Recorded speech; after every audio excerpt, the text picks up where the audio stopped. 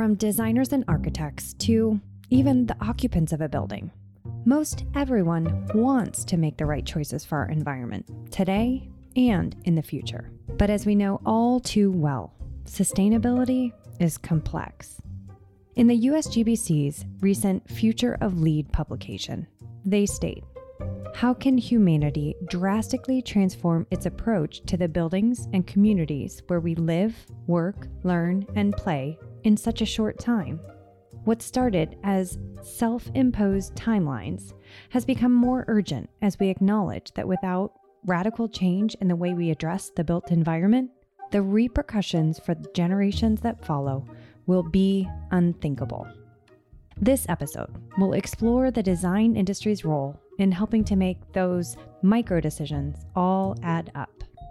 They're just reminded that they're part of this delicate ecosystem. And so in a sense, they get empathy for the building and how it needs to perform to perform well for the planet.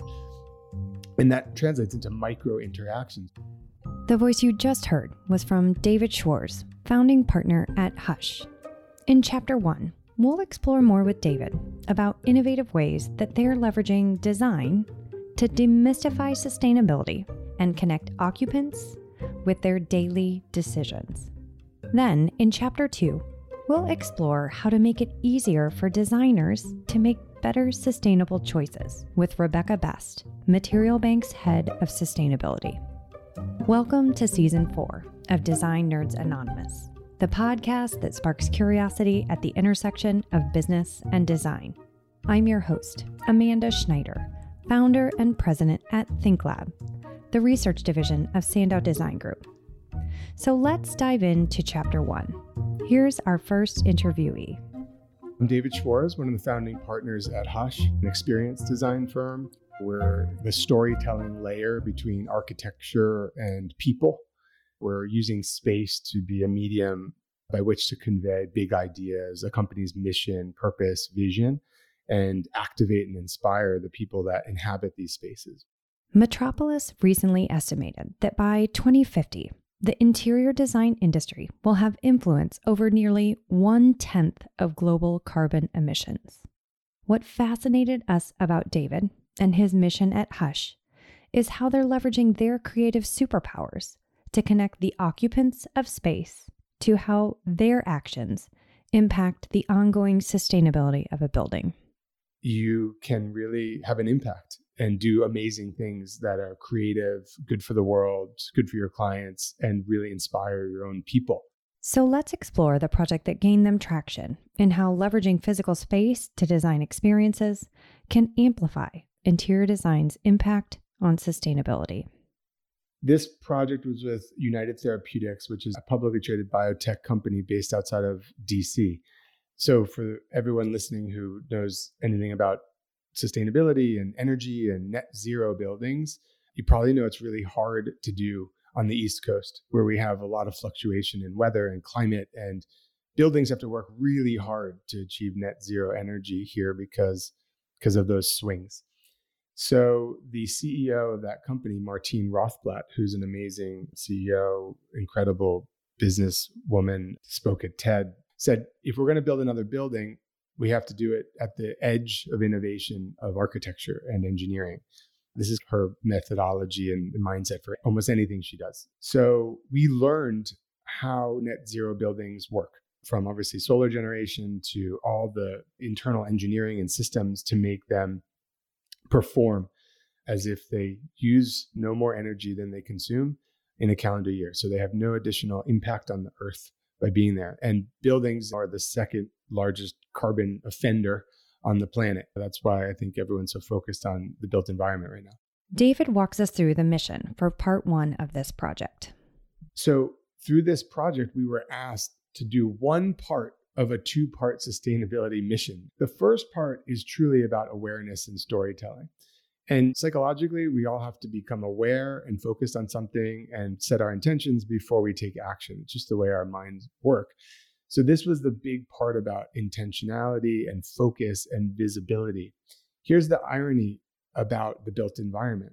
Even the most energy efficient buildings, be they energy neutral or carbon neutral, For the layperson, the built environment just looks like the built environment. You walk into a transit hub or office or a store or an educational campus, you don't know anything.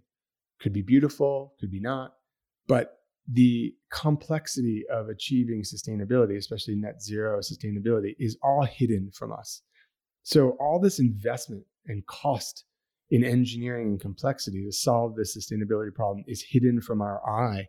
It's as if businesses are willing to spend hundreds of millions of dollars to build these incredible things, but then they forget that telling people that they're incredible things is as important as the spaces themselves. So in a very simple thesis, we worked with United Therapeutics to make the invisible visible, to turn all of this invisible, complex, and amazing innovation in building engineering into something that's visible to anybody.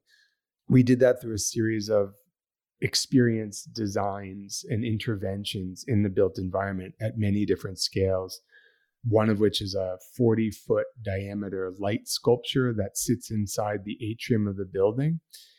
And what it does is, just by shining very low resolution, low energy light around in this beautiful radial pattern, everyone who sees it knows if the building's producing more energy than it's using or using more energy than it's producing. And because of its primary location in the atrium, that means all of the hundreds of workers and visitors who enter there day in, day out are reminded of their intimate connection to the energy of the building. And that without recourse or admonition or any kind of, tisk task kind of behavior, they're just reminded that they're part of this delicate ecosystem. And so in a sense, they get empathy for the building and how it needs to perform well for the planet. And that translates into micro interactions. An employee might decide to put on a sweater instead of turning up the heat. Maybe turns off the lights when they're going down for a coffee, even if they'll be back in 5 minutes. Now, these seem like almost inconsequential actions when you think about them individually, but when you start to look at them in aggregate over all employees every day over 5-10 years, they actually add up. And that was the goal of Martine and the entire business, which was really make people more aware of this vision, make them do their part as part of this delicate ecosystem, have them have more intimacy with the building, what the building's doing, and have them be proselytizers of the subject matter. In addition to this big statement, which was intended to be artistic and soft in its messaging, there's some much more detailed data visualizations and environmental graphics and things that really just teach you about this subject matter in a very passive way, where day in, day out, you learn about the different pieces of this thing. It was effectively an experience design that promotes all the complexity of sustainability and net zero, but intended to be shared as a story that is dripped to people and guests as they're there over time. And so it was very delicate and beautiful and integrated in a very matter-of-fact way. Beyond storytelling, let's hear about the second piece of this project, which deals a bit more around the tools we have in our toolkit as designers. And so that kind of leads to the second part of our sustainability thesis, which is where we're in right now, which is how do we design sustainability through our decisions in the actual work we make, not the storytelling. How do we ensure that what we're making, we're putting into the world as designs, also fit within this sustainability framework and vision as to have a positive impact on the planet? And that gets way more complex. A metaphor is a color in our palette of colors that we can paint with is digital and technology. So we're known for injecting spaces with interesting interactive and sensorial sort of experiences. The subtext to that and the reason why we're brought into projects often are because our clients want to leverage technology or digital storytelling in some way. Well, if you think about it, nothing digital or technological is good for the planet. Nothing. So when we get a phone call or an email to say, hey, can we work with you on X? We're already starting in the back seat. If we were a firm that specialized in architectural greenery or biophilia, we would be starting on the front foot, in a proactive stance. Great. So what we're bringing to this is actually a positive contribution to this experience in the environment. However, what we do from the start is challenging our ability to be sustainable. Digital software and content is energy heavy, requires server farms and just like massive energy consumption. Technologically, from a hardware and product standpoint, we're talking about things that probably come from China, have a huge carbon cost to get here, to procure, have really problematic life cycle problems where they'll probably end up in a landfill forever. Very little consideration of what happens in the future and how to gracefully degrade them. So our sort of palette of design is already encumbered by this environmental mission we have. But rather than shying away from that, we've chosen to look at it as an amazing design problem and challenge and opportunity to overcome. And if we can be the best firm in overcoming it, then we're achieving what we need to achieve. So the good news is that United Therapeutics project taught us a lot about how we were going to do this. Because while we were focused on storytelling in that case, we were also required to work within the building's overall energy budget. So the ideas we came up with weren't random. We had to make sure that giant light sculpture we built actually drew very, very little energy. And so we worked to design it technologically, materially, physically, so that it would be very low consumption of energy. And that was on purpose. And the result was really interesting. We were able to do something with a huge storytelling impact for very minimal additional energy costs. And so the net impression, the net effect was incredibly positive. That's the kind of thinking we've taken now into both work with the second building that United Therapeutics is building right next door, which is a mass timber, zero carbon building. And we're working on how to figure out how materiality, technology, digital all works to fit into that model, which is even more complex because we're dealing with the carbon costs of material production, material transport, and the operational material carbon costs of it in the building itself. So you added a whole lot more pieces to that equation. But again, from a design point of view, we're still doing the same thing, coming up with wonderful ideas that are good for the planet and have very little net addition impact on the planet. And as a data nerd, I couldn't resist asking if there were any measurable impacts that could be noted from building one. We have some good qualitative feedback around people's behavior and understanding their connection to the mission. That stuff is in United Therapeutics annual report. There's tons of awards they won for the building from an engineering standpoint, as well as a storytelling standpoint. It was Fast Company's world-changing ideas, building experience. I think there's a lot of reasons to believe that folks are legitimately affected and conscious of this. So that's a positive.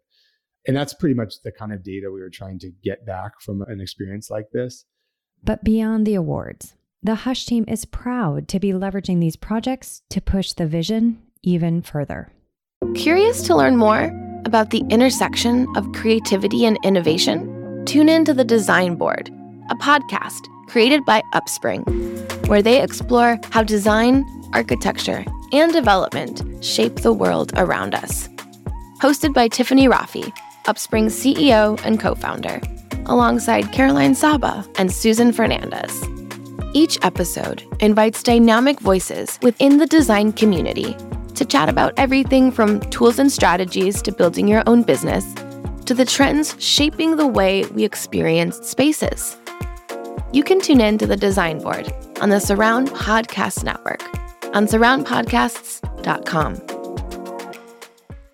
The vision is that as the largest real estate owner in Silver Spring, Maryland, the city in which they work, the campus is becoming this total sustainability storytelling venue where through visiting and going building to building, people will actually experience all the ways in which the built environment can be made more environmentally conscious, as well as touring the business itself.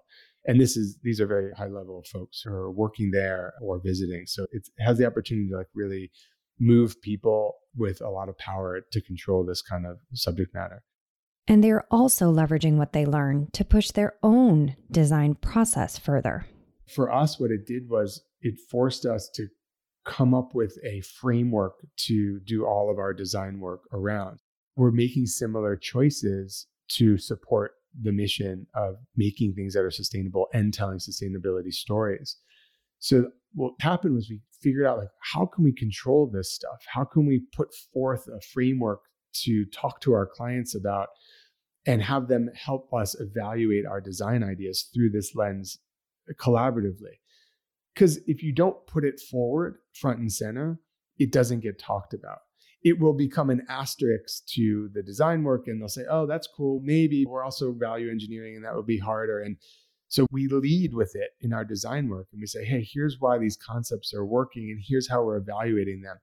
They don't all perform the same way from a sustainability grading. They may be different. You might make a concession here for a value there, but at least we have the same language to interrogate a design concept and know what we're trading. What's the value of the impact of story and empathy versus what we might have to spend to achieve that? And so we have a 3-part system that we're really leaning into, which isn't maybe unique to us, but important to us. It's based on materials, energy consumption, and life cycle. And if we can look at those 3 things and self-grade ourselves based on information that's readily available, or working with specialists and engineers to help us understand those costs, we can present our design concepts and our work with our client in very layperson terms. We don't want to require that our clients become sustainability and energy experts. And we also don't want our design teams to have to know everything granularly because it stifles creativity. So how can we get to a layperson evaluation of our work through these lenses and say, you know what, this is really interesting, but if we use this other type of material, it'll have almost the same visual impact or quality, but it's recyclable. Or we could achieve that material by getting something from our client that is part of their own operational production process.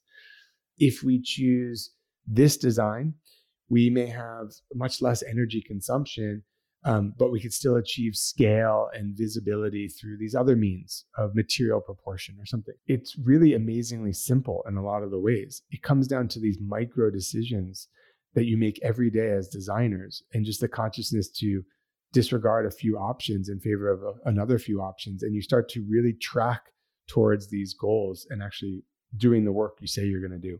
As we look at this idea of simplified consciousness for product selection, it's probably a perfect way to segue into chapter 2.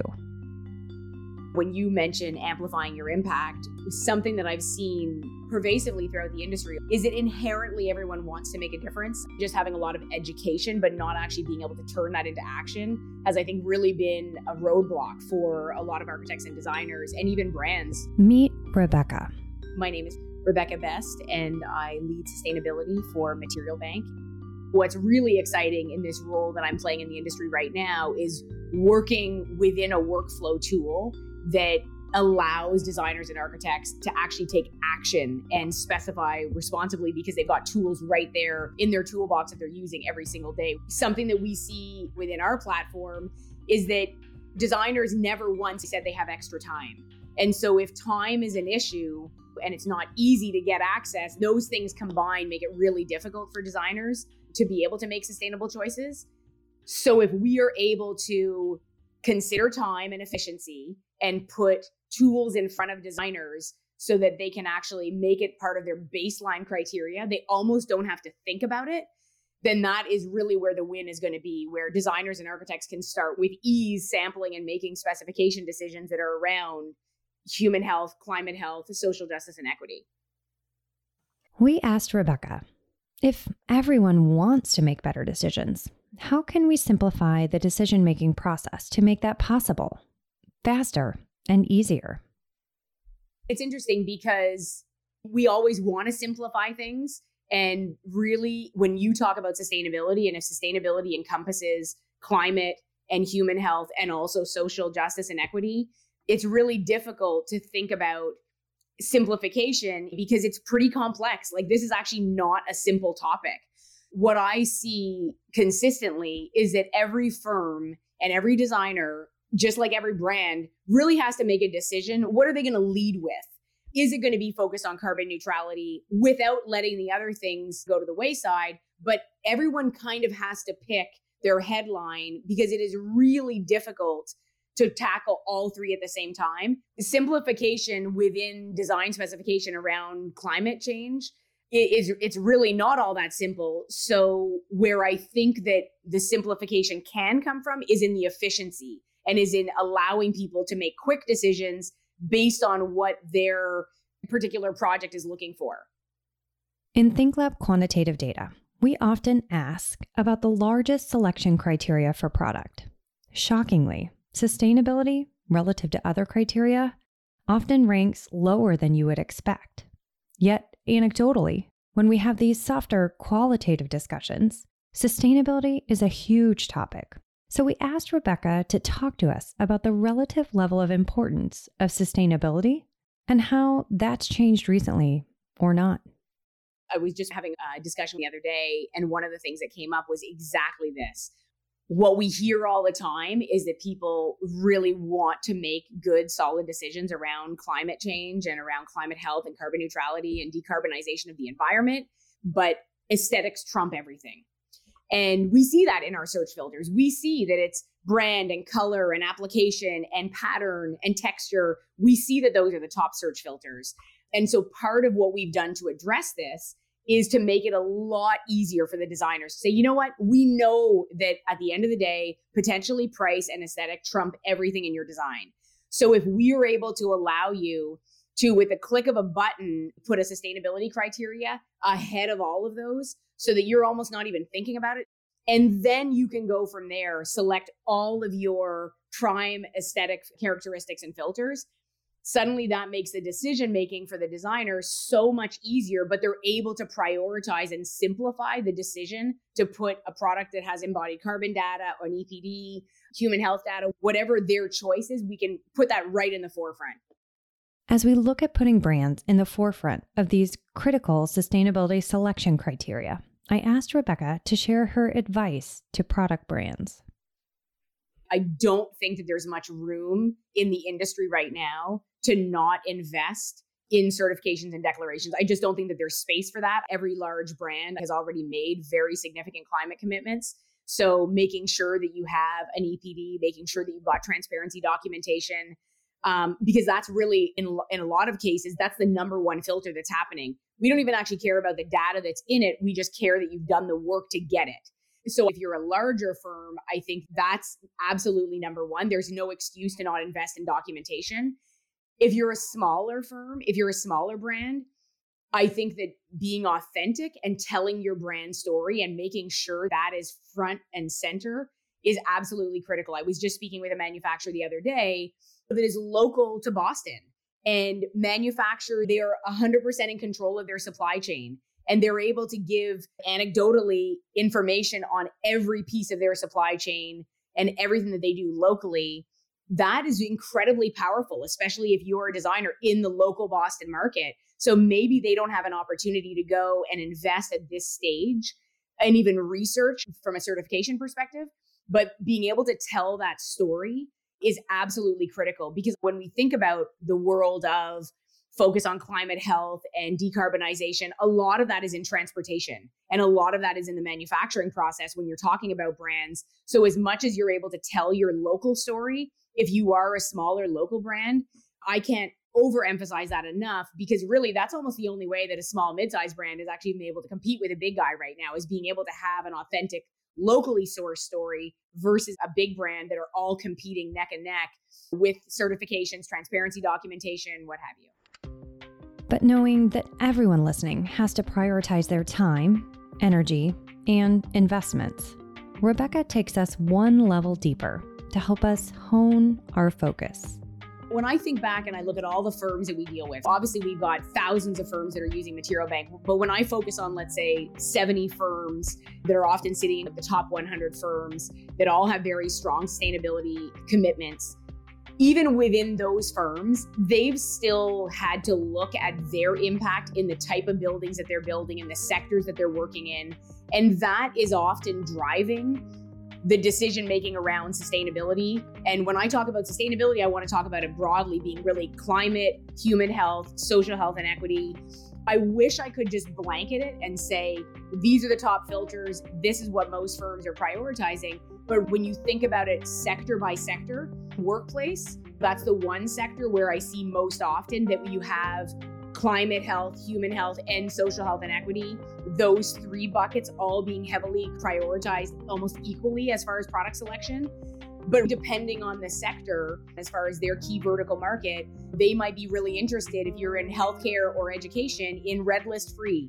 Transparency is huge, lower impact on human health and better indoor air quality. Whereas more if you are in another sector, like I mentioned, where we're really honed in on climate impact, that's very much associated with public work and government buildings. So if you're in the hospitality sector and that's your main client base, probably X criteria is going to be very important to you. If you're working in government, the climate and carbon impact is going to be incredibly important. If you're working in the school system and education in K through 12, indoor air quality is going to be incredibly important there. So the human health aspect. People often will say, what's the best filter? What's the best certification? I think you really need to be able to think about it in the buckets of climate, human, social health, ecosystem health, so on and so forth. It'd be great if we could focus on 10 things, but if we have one thing to focus on, what is going to be the focus for this project? And then being able to go back to your brand partners that most designers and firms have incredible relationships with and have that dialogue and have that communication. In our most recent ThinkLab research, this persona study, one of our personas is called the Sustainability First persona.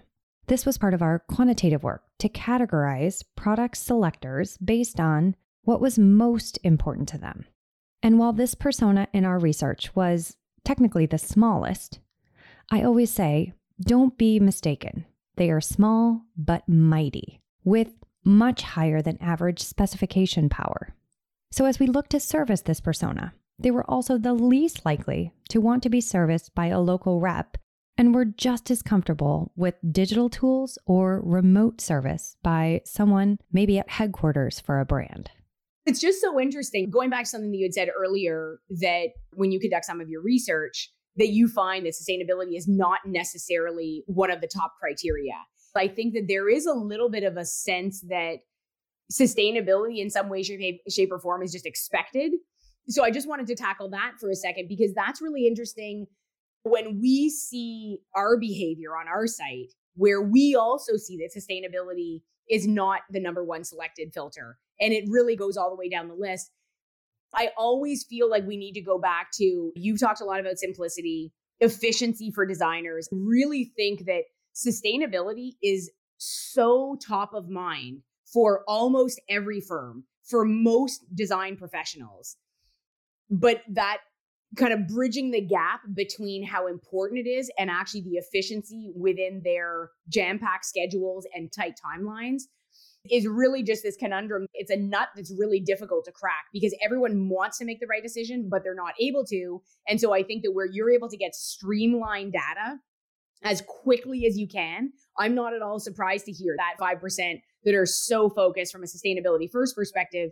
They're just like, get out of my way, get me the data. I don't need anything else. And let me just move ahead because I know I'm going to be unwavering in my selection here. It does consistently surprise me that even for the most well-intentioned designers that I work with, if sustainability is not easy and efficient and right in front of them, just human nature dictates the path of least resistance. And when you're on a time crunch and you need to get your specs in, unless this is something that is absolutely mandated by the client, even the most well-intentioned designers, for the most part, potentially will waver, which is why I'm so excited about the work that we're doing to be able to make it as easy as possible and be able to say, you don't need to waver because now you can just put this initial search filter in and then go and do all of your other work. Because I know that people don't feel good about that. They don't feel good about wavering unintentionally. If nobody has time, then you just end up following that path of least resistance. So to close out this episode, Rebecca challenges us with something that may seem quite simple. Something that we don't do in the world of sustainability is celebrate small wins. And whenever I talk about this, I feel like the response from a designer is always, oh yeah, I hadn't thought about that. When we think about the lifespan of a child and even of a human being, in the first X number of years of everybody's life, every single thing that we do, someone is on the sidelines cheering, hooray, like you eat your first little piece of banana and they're like, oh my God, they ate banana. You take your first little step, you crawl, you sit up, and all of those things form the development of who we are now as incredible people. And we're constantly there cheering. And I feel like sustainability and fixing this climate crisis and addressing all of the human and social issues that we have, and most critically right now, fighting climate change, almost as complex as raising human beings. And if we see raising human beings as a need to celebrate every single little win to be able to get this human being to a point where they feel like they're strong and capable and going and changing the world, I feel like from a sustainability perspective, we almost need to see it in the same way. We need to see this is a gargantuan effort. It is huge. It is daunting. My challenge is to actually say, make sure that every single win you celebrate, because I think celebration is contagious. And I think if we are consistently in every firm, in every office, every manufacturer, celebrating every small win that is a step towards a more sustainable society, a better climate, I feel like all of that collective action will ultimately lead to big change. I want to personally thank our Season 4 sponsors, Mannington Commercial, The Mart, and Neocon. If you're fascinated by our research, I'd like to invite you to join in for our next hackathon, kicking off December 2022. Did you know that by 2025, Gen Z will make up 27% of the workforce? So, whether you're a firm leader trying to attract, retain, and lead, or perhaps a product brand trying to connect with the next generation of design specifiers, there will be incredible insights along the way in this research journey.